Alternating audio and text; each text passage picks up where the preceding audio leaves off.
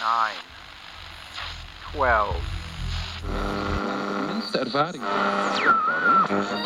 But we can discuss that later. Yeah. All right, Mr. DeMille, I'm ready for my close-up. Hooray for Hollywood. That's good, we Hollywood. Coming to you direct from our super secret studio. Hello, this is Washington for Beautiful People on Deep State Radio.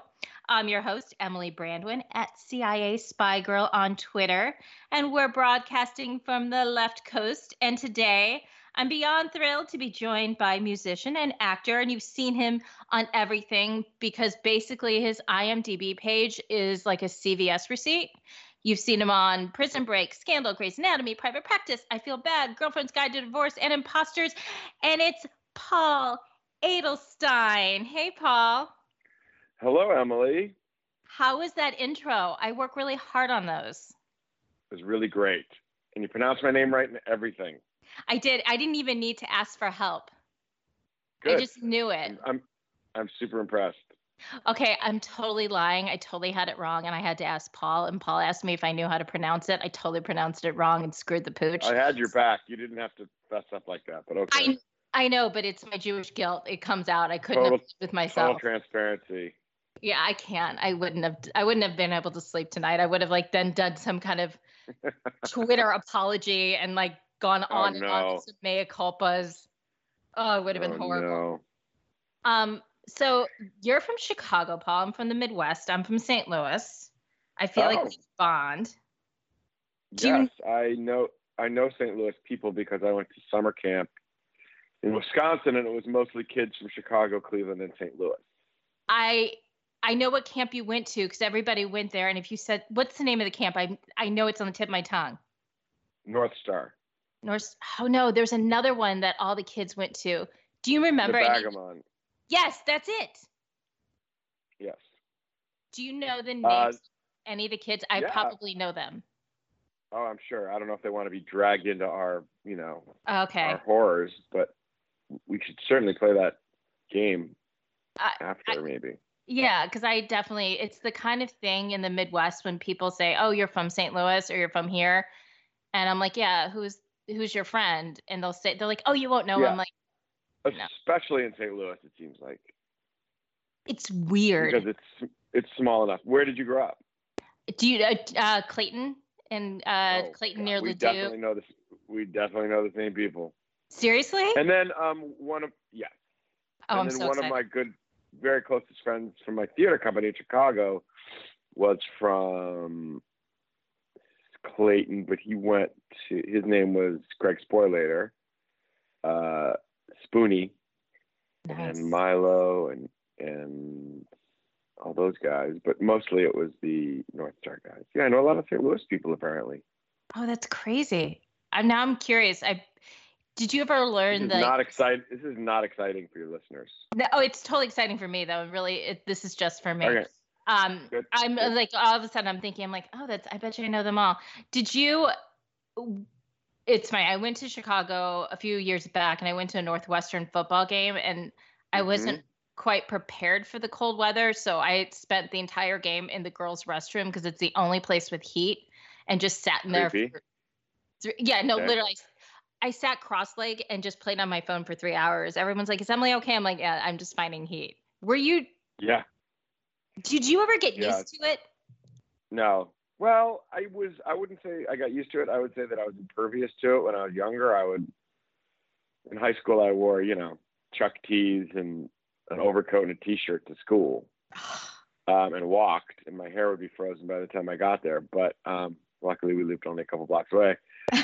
And then I went to college in Maine, and then I came to Los Angeles once in my late 20s, and somebody took me on a hike into Topanga Canyon, and I realized it was February, and I started tearing up on the top of this mountain, like, I can't believe you people live like this all year round.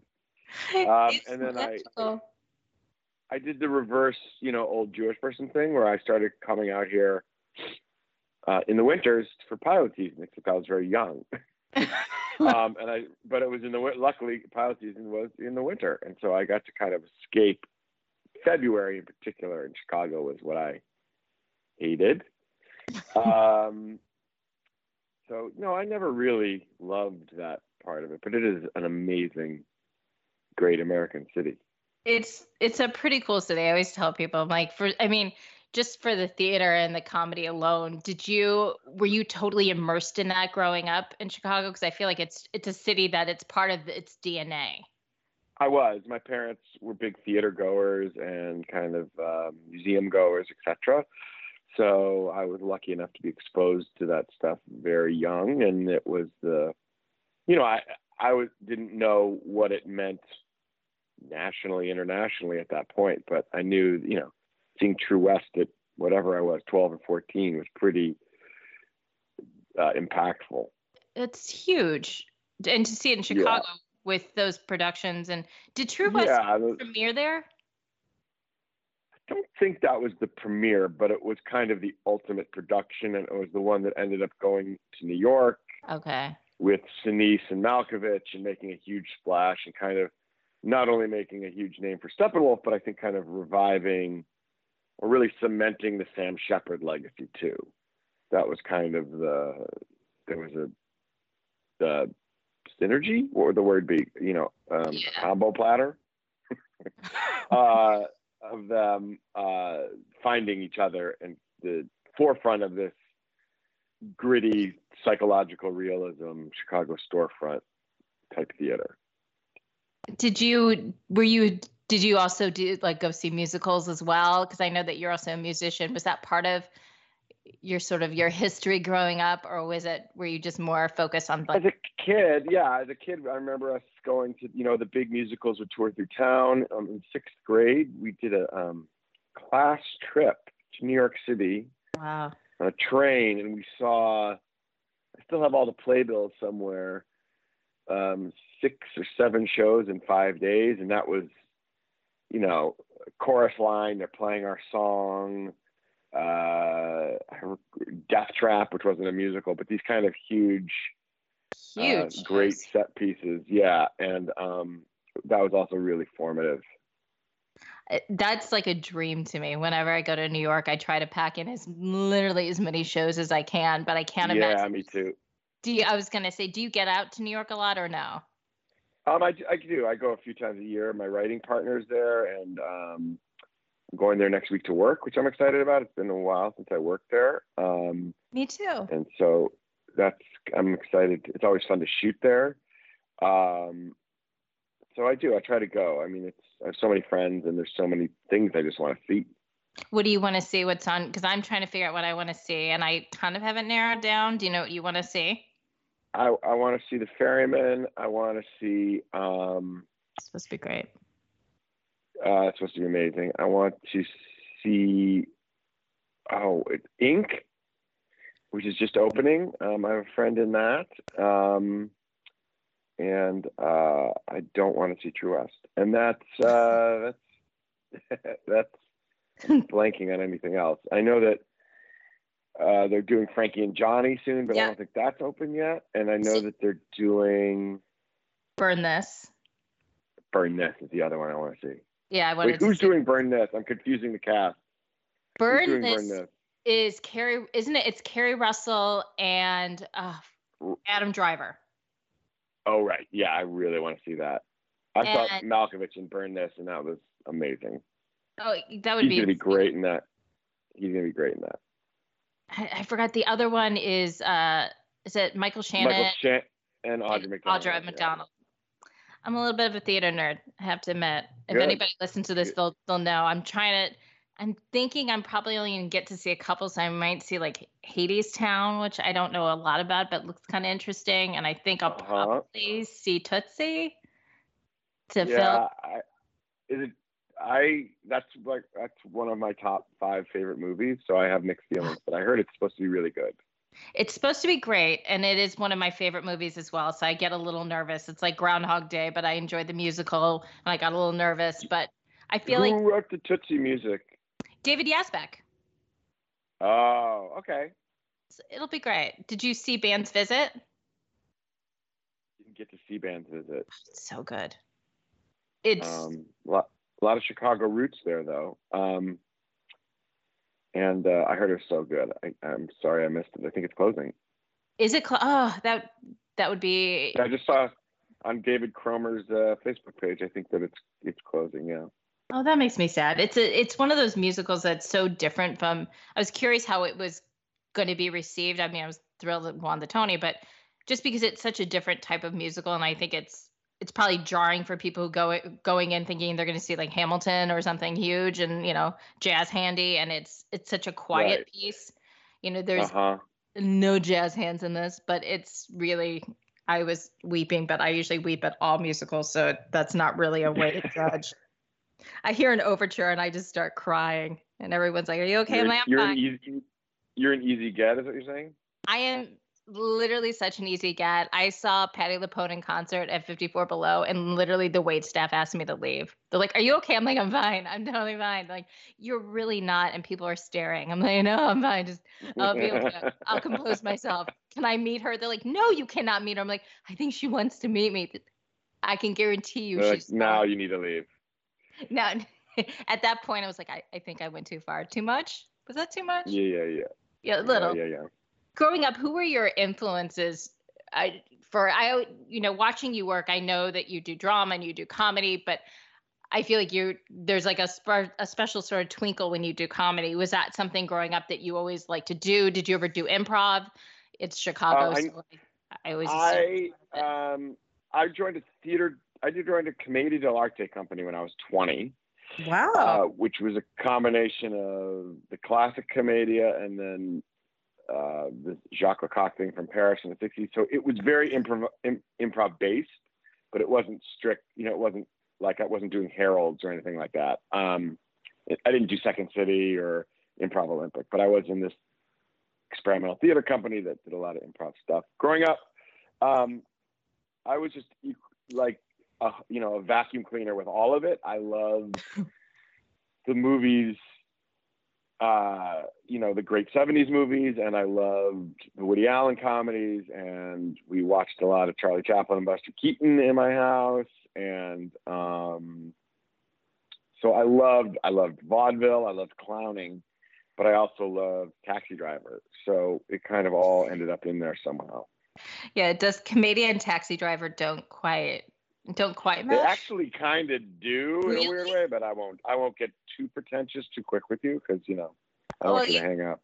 I was gonna say you can get pretentious later. I might ask you to school me just a little bit and give me a little shade. Now my mind will be really this entire conversation like, how is that? I did one in school. I think we did Servant. We did Servant of Two Masters. That's yeah. I was just thinking like. That's more vaudeville, but right, it definitely has comedic aspects, right? Wait a minute, is that? I've never seen it live. I would love to see it live. You did not miss anything with our college production. I'm going to just. I disagree. Wasn't James Corden in your college production? He was not in my college production, unfortunately. It was a cast of fantastic actors you'll never know in my college production. Where did you go to college? I went to Washington University in St. Louis. If you knew anybody there, I'd also know them. But did you growing up, because I found you obviously on Twitter because we're both very similar, sort of like-minded in some of our political beliefs. Was your family political growing up? Was that something that you all talked about at the dinner table, or was it just?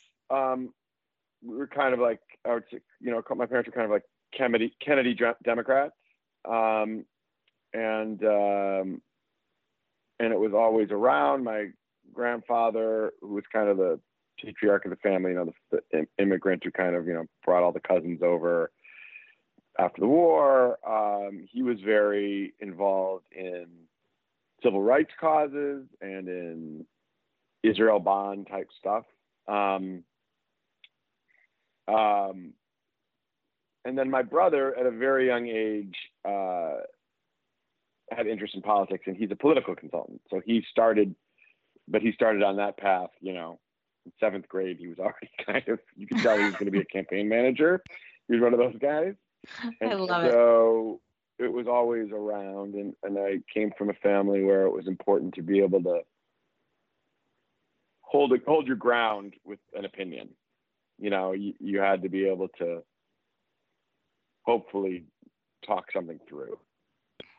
Does your brother, is he DC? I was just curious. He's in Chicago. He runs a firm in Chicago. But they do, I don't know, they had something over 100 races in this last cycle between congressional, senatorial, gubernatorial. So it's it's a full media firm.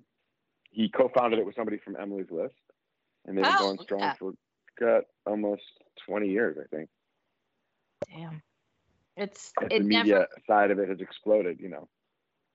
It's funny. Never more is it more important than now, I think, to have people who are just entrenched and ingrained and are working their asses off to give platforms to people and to candidates and give them voice. And it's so hard because everything's so cluttered and everybody is so loud that I would think your brother's job is so important, but also so difficult. Now it is. I mean, he can obviously speak to it better. He's actually I'm sure he'd be a great interview, but he laments what's happened. And, but at the same time, I think he laments mostly the tone of what's happened. Yeah. You know, he's watched the complete partisanship which now seems impossibly tractable.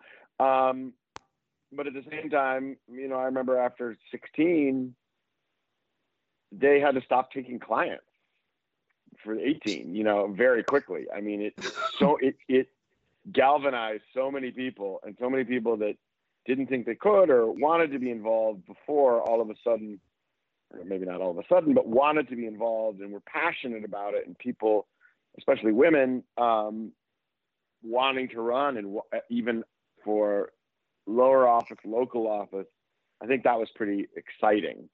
And I think is a positive thing that gives me optimism.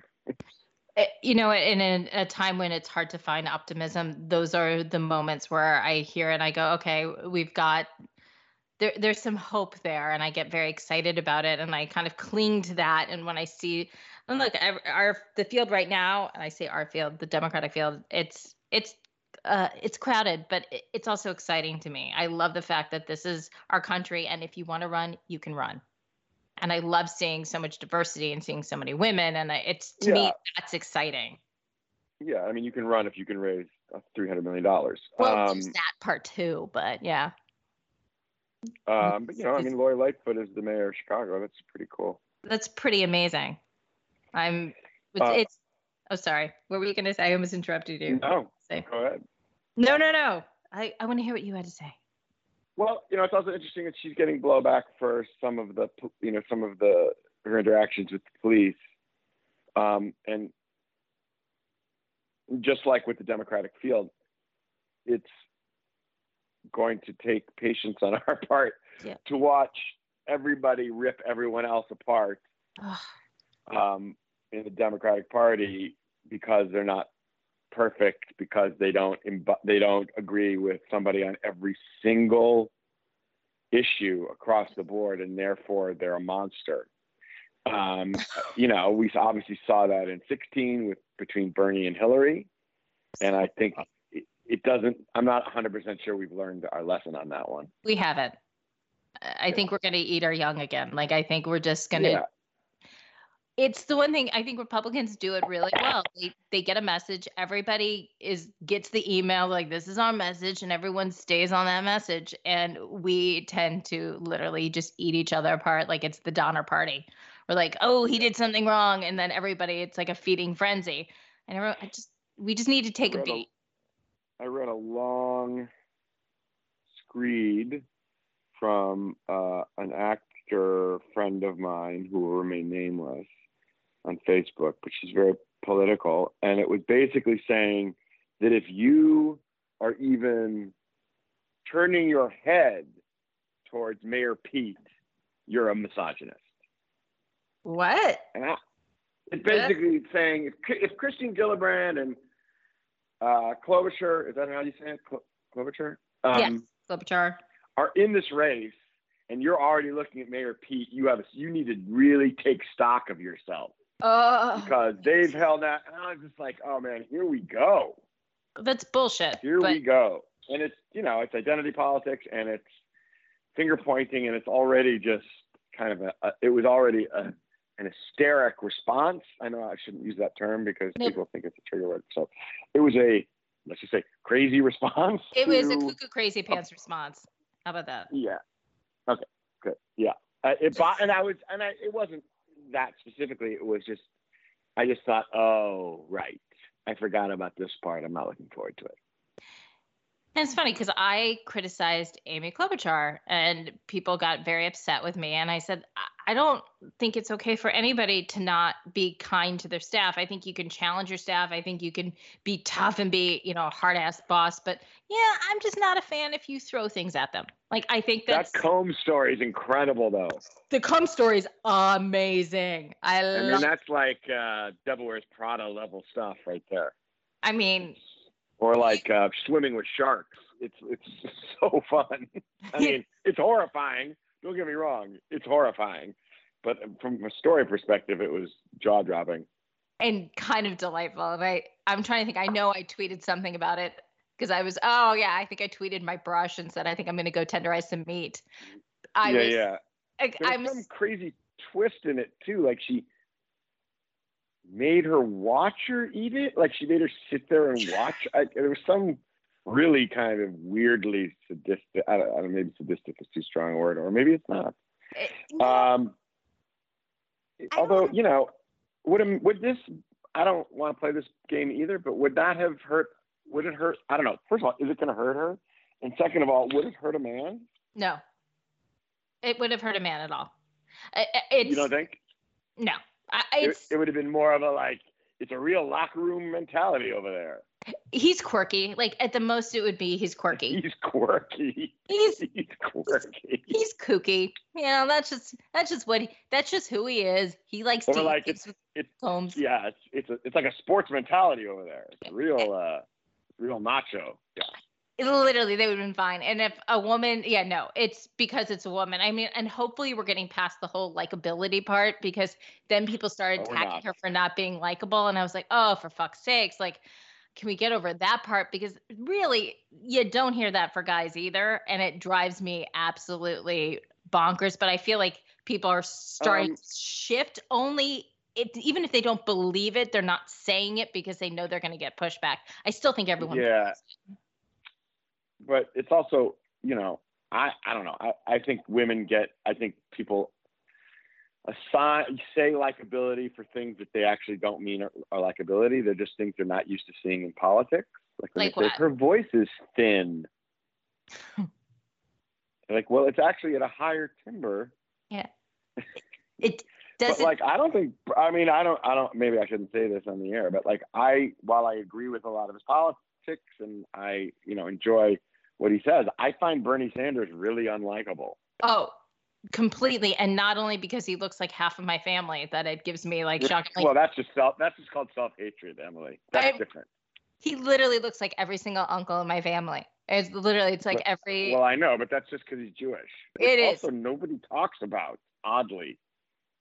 Which is shocking to me, because I don't think our country is progressive enough to see, and I'm sure people will be like, you're crazy, but actually they won't say it, because if you look at what's happening right now, I don't think we'll see a Jewish candidate win.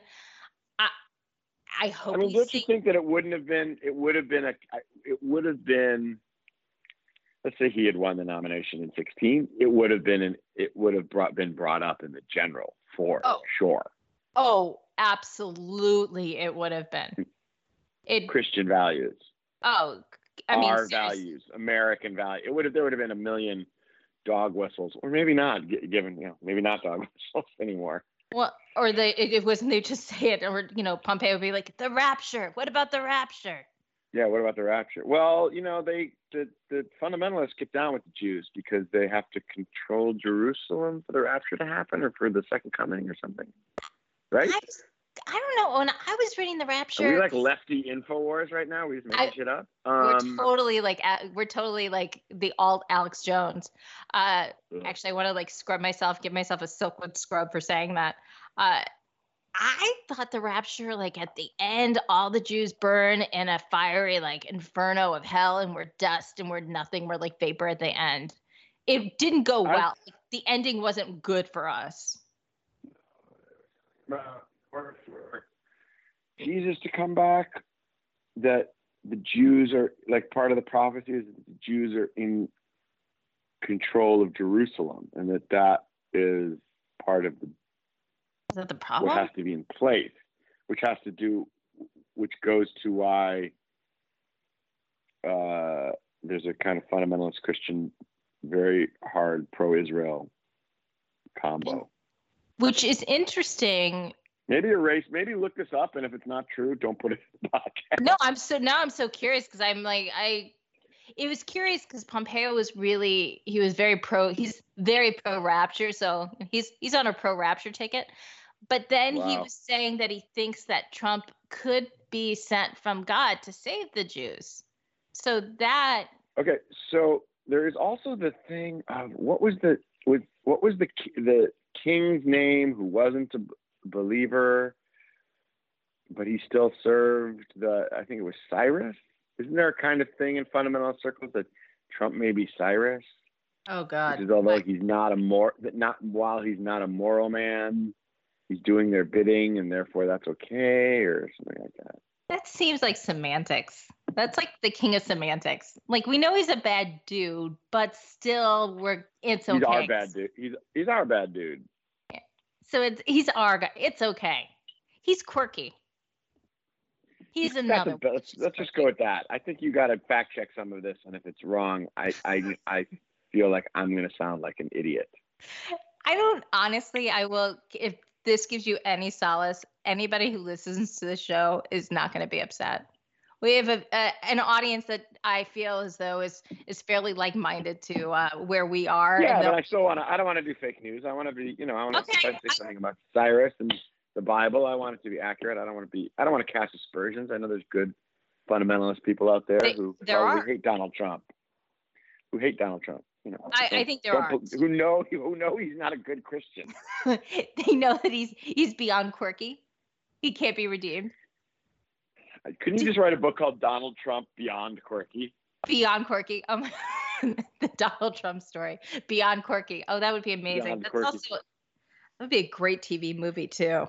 That's called a soft spin. My hidden theory that is literally my lifetime movie version of this that I think would be amazing. Like I truly want this to happen is so you see the whole story comes around. You see the whole Donald Trump thing. And at the end, he and his family get marched across the White House lawn in handcuffs, like frog marched across. And then you see them, the camera cuts in and from behind you just see an office chair and legs with like high heels on on a big mahogany, like big desk. And then the camera pans in and you see it's Tiffany. And she masterminded everything. Where is Tiffany? That's exactly it. She's in law school now. I think she's at Georgetown Law School.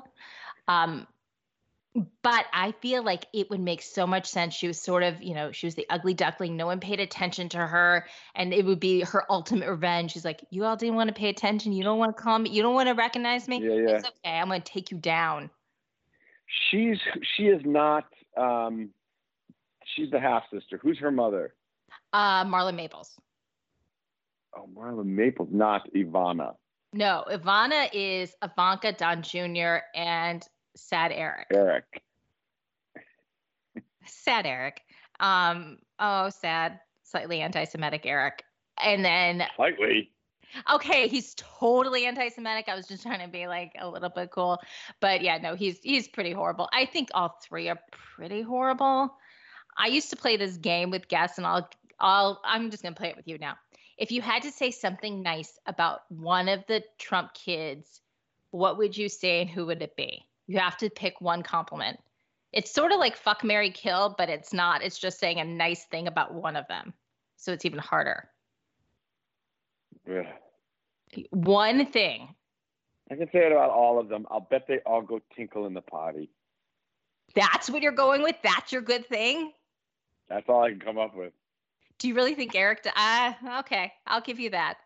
I'm saying it's a reach. It's a a reach, but I'm giving them benefit of the doubt. Seriously, that's such a reach. You need a GPS to find it. But I hate having to attack these people. It's so, I do not that too. nobody listens to me, but like it's like, but hey, they're in it, so That's exactly. They're not Amy Carter or Chelsea Clinton. I mean, they're actively working to undermine our democracy. So I feel like criminal enterprise. they really are, and I feel like they've put themselves in that position. And if you put yourselves in that position, then you are out there and you are able to be criticized. Yeah. But I hate having to criticize them because they're horrible looking and idiots. But no, I guess that's okay. I said I'm an entertainer. I guess I can do that. You can totally do it. I said Ivanka has nice hair at times. She does have nice hair at times. At times, although it's not real. No. Oh God, no. No. I am assuming that there's not a lot. I don't think there's anything, and I'm not even talking physically. I don't think there's anything real about any of them. I think that they are totally artifice. And what drives me nuts about Ivanka is when she does her interviews and she talks in that little whisper, and it drives. No way, that's her voice. Of course, it's not her fucking voice, and it drives me fucking nuts. I don't know why she does that.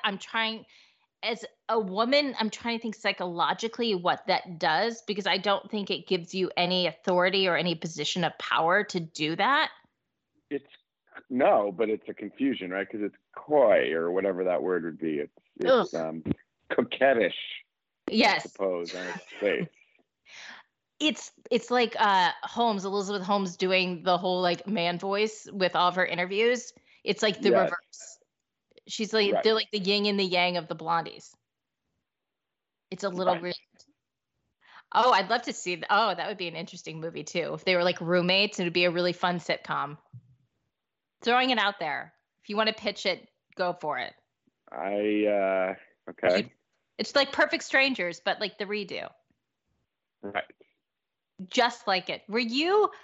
Did 2016 make you more politically loud, or had you always been sort of steeped in politics because of your family, or was 2016 sort of the match that lit it for you?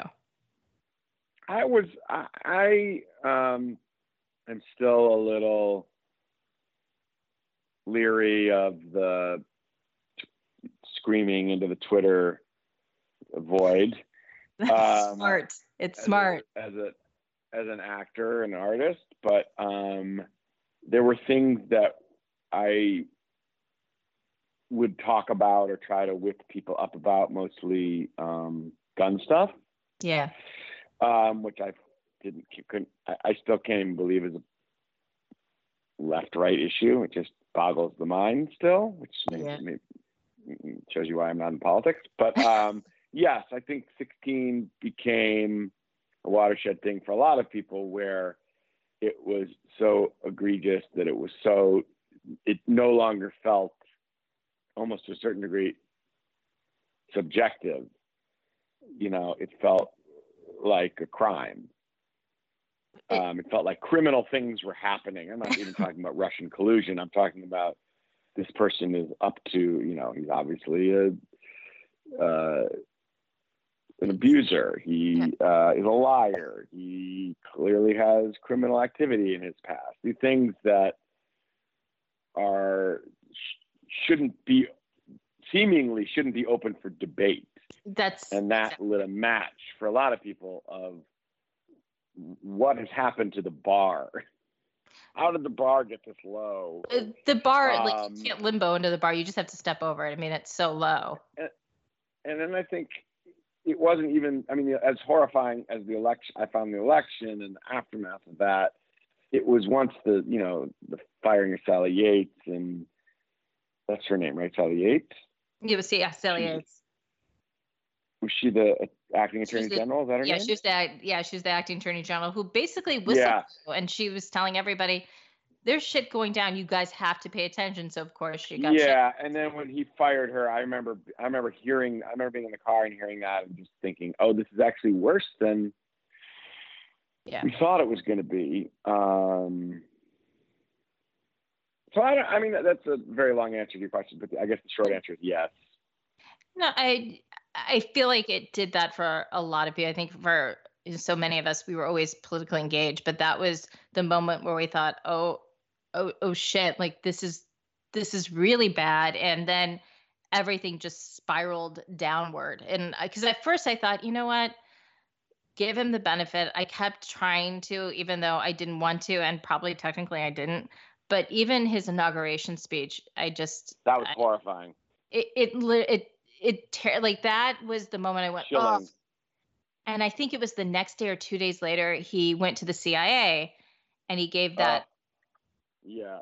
He did that speech. And for me personally, it was horrific. And he chose to do it in front of the CIA memorial wall. And I harp about this because if you go to the agency, it's the one place, no matter what anyone thinks about the CIA or the FBI, whatever. And there's a lot of criticism about the CIA, which is, well earned at times, but it's, really smart, hardworking, dedicated, patriotic Americans. And that wall is literally every star for every woman, every man who has given their life for this country. And for him to give a speech in front of that place, it was also a disgusting speech, but it was such a slap in the face. And it was, to me, I was like, all right, we're done.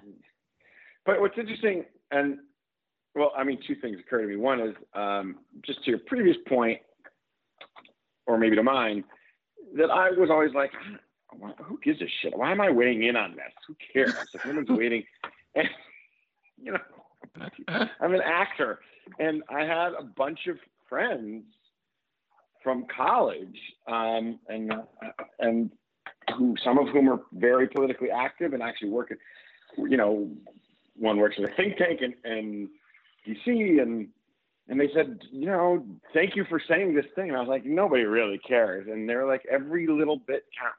It does. And I thought, okay, then and then I was like, to myself, I was like, okay, then get over yourself.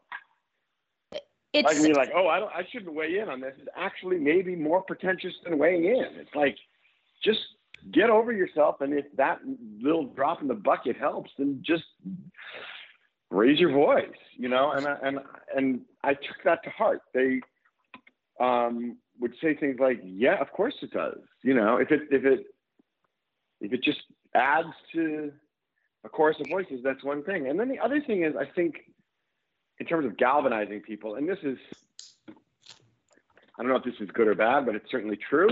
I think one of the things that people have found so horrifying is not just policy and action, but his classlessness and a certain comportment that is just disgusting.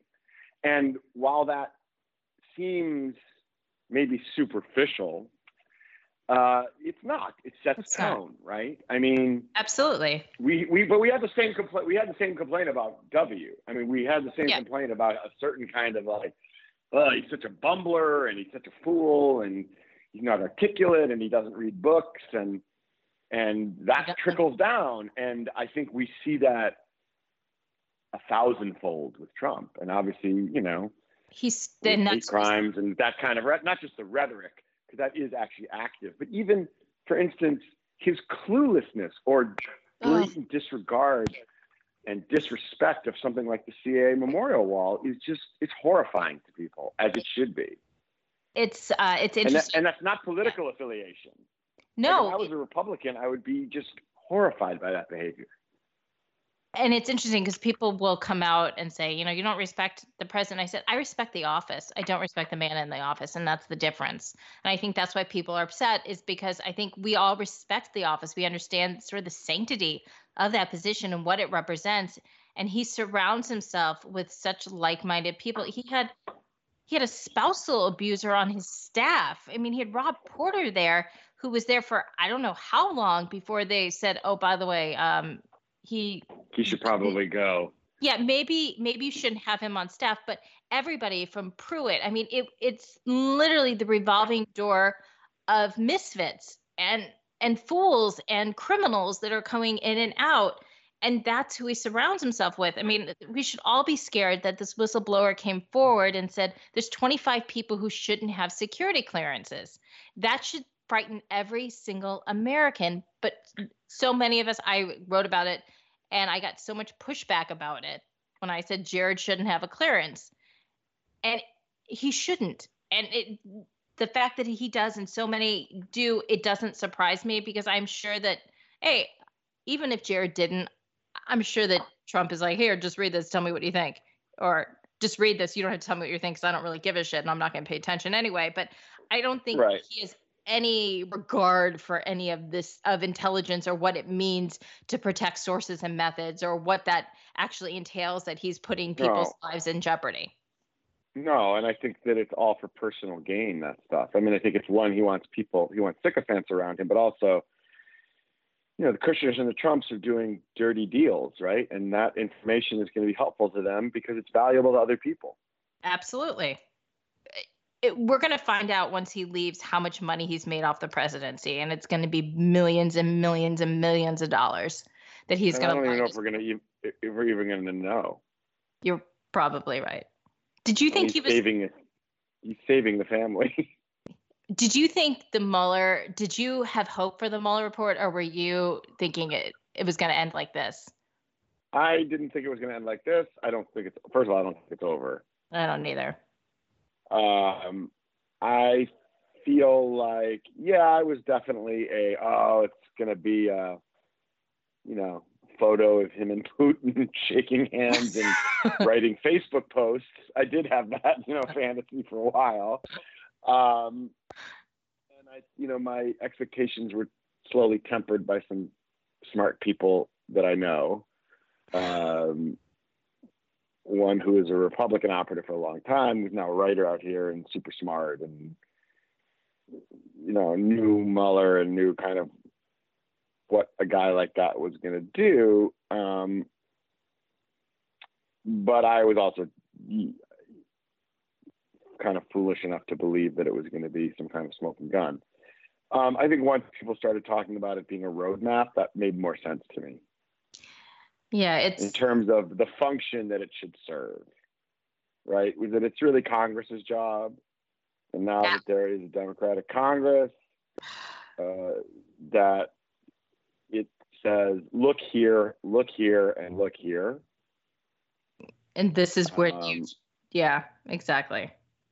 I mean, the Barr letter seems, Barr letter was great. like It was great. It was great for a cycle. But I feel like, the subpoena came out today and all that stuff. I mean, I guess the question is, there is going to be,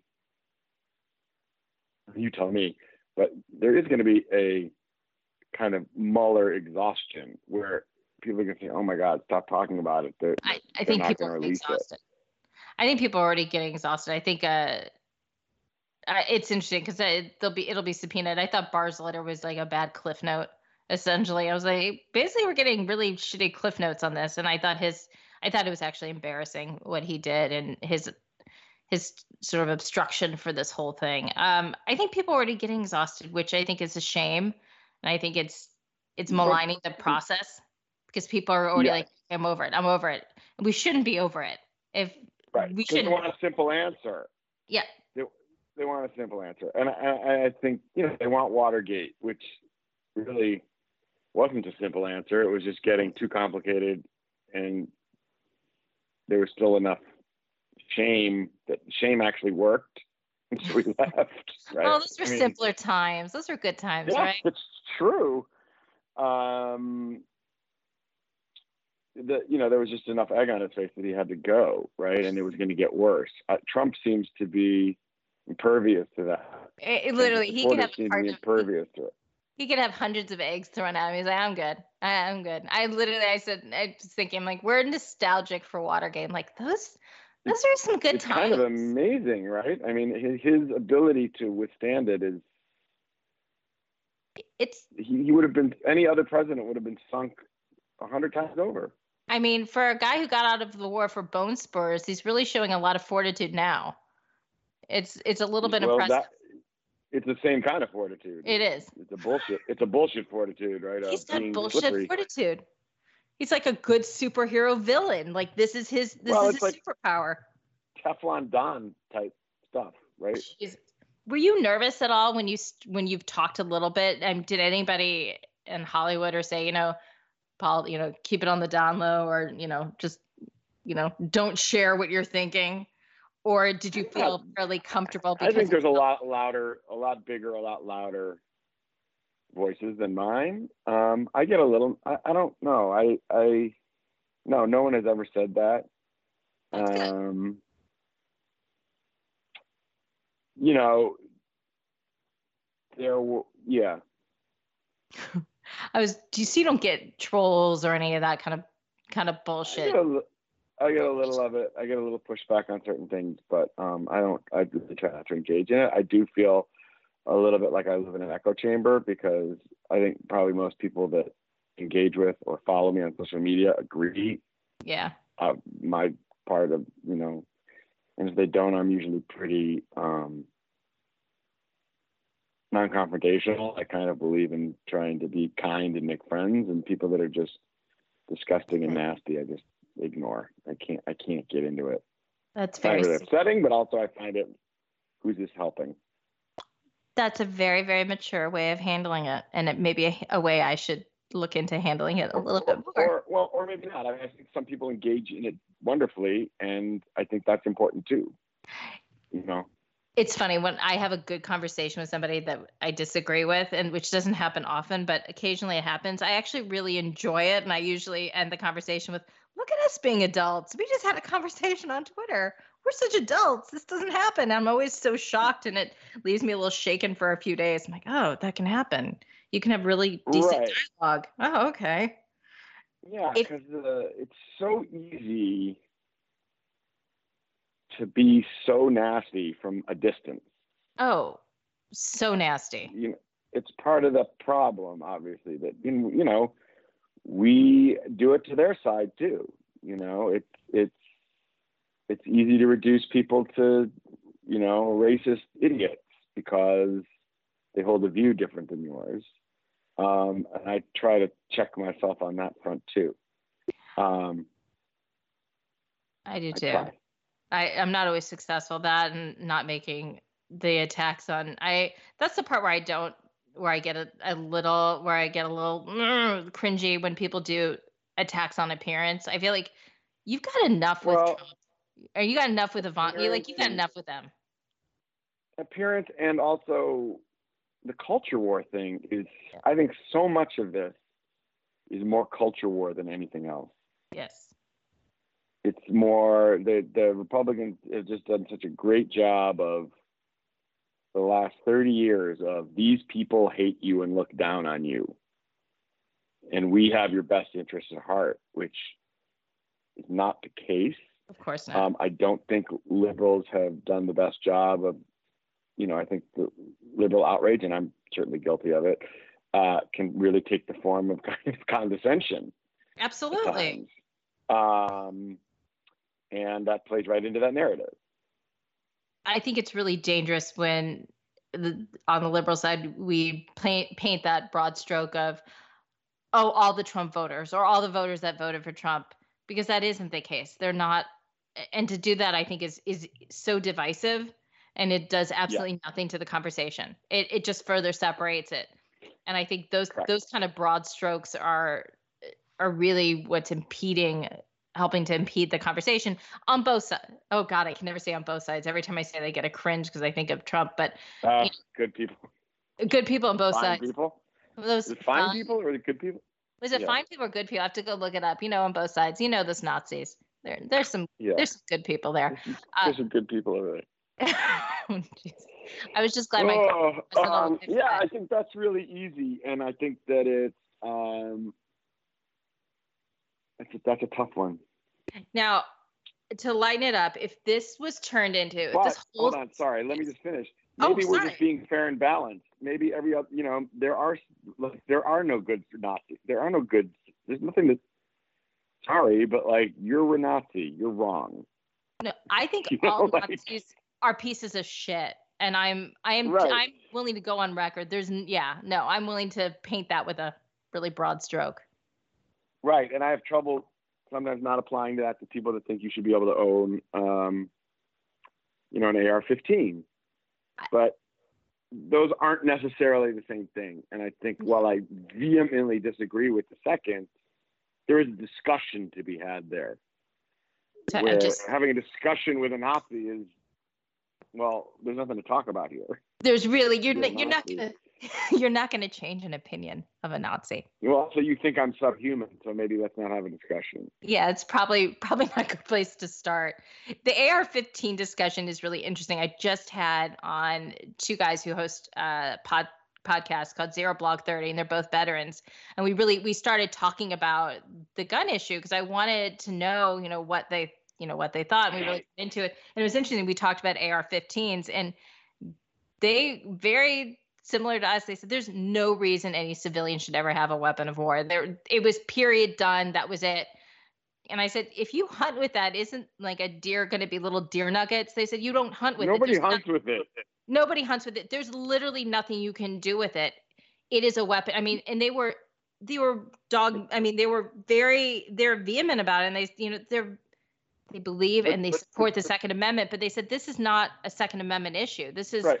Well, it is to assault weapon people. To assault weapon people, and I know an AR-15 doesn't technically assault weapon, or assault rifle it is a Second Amendment issue because it's yes, it is used for killing people. It's for defending yourself. Yeah, it's funny. Joe Walsh, do you know he was on? I know. Yeah, sure. Yeah, I was gonna say, of course. And he said something about no one should tell me I shouldn't have it. No one should tell me I shouldn't protect my family. If I want to have an AR, I'll have one. I'm like, are you defending your family from the Taliban, Joe? Like, there's no reason. But it was really interesting to hear their perspective. And of course, I got into it a little bit with somebody, and then I thought, I'm just going to step away because I'm not going to win. I'm not going to sway them, and they're not going to sway me. And also, they probably are bots. But that's neither here nor there. So it was just. Well, the gun control issue. I love the nuclear weapon aspect. It's like, well, you do believe in some gun control because should I be able to have a nuclear weapon in my house? Like, nobody agrees with that. Right? You do believe in some gun control. That's okay. We can draw the line at nuclear weapons. There is a line.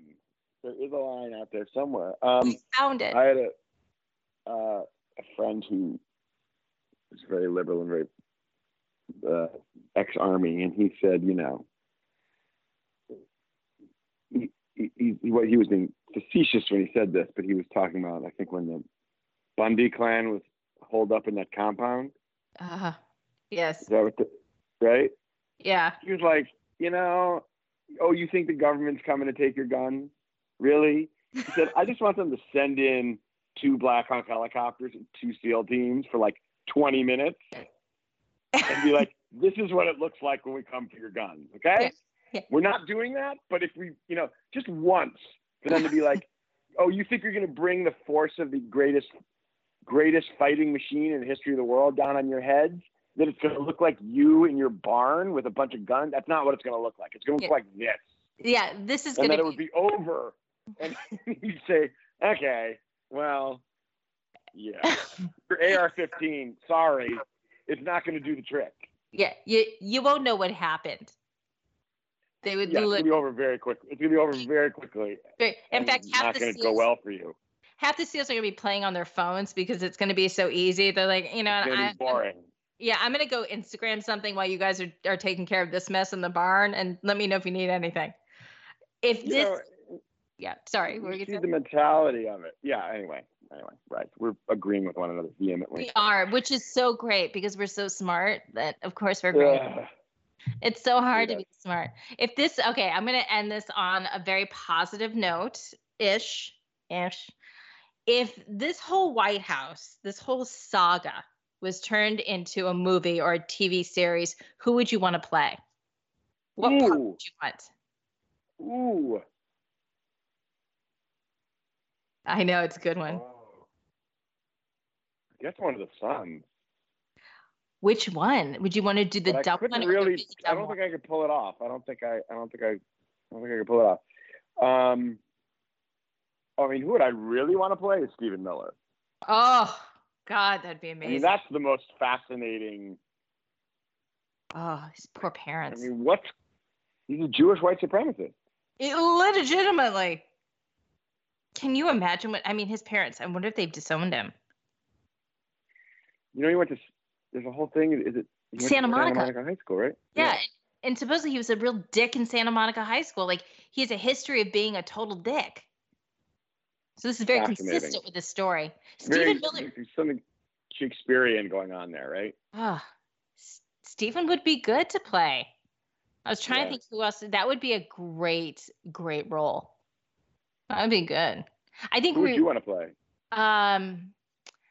Not Ivanka. I was thinking maybe Hope Hicks. Uh-huh.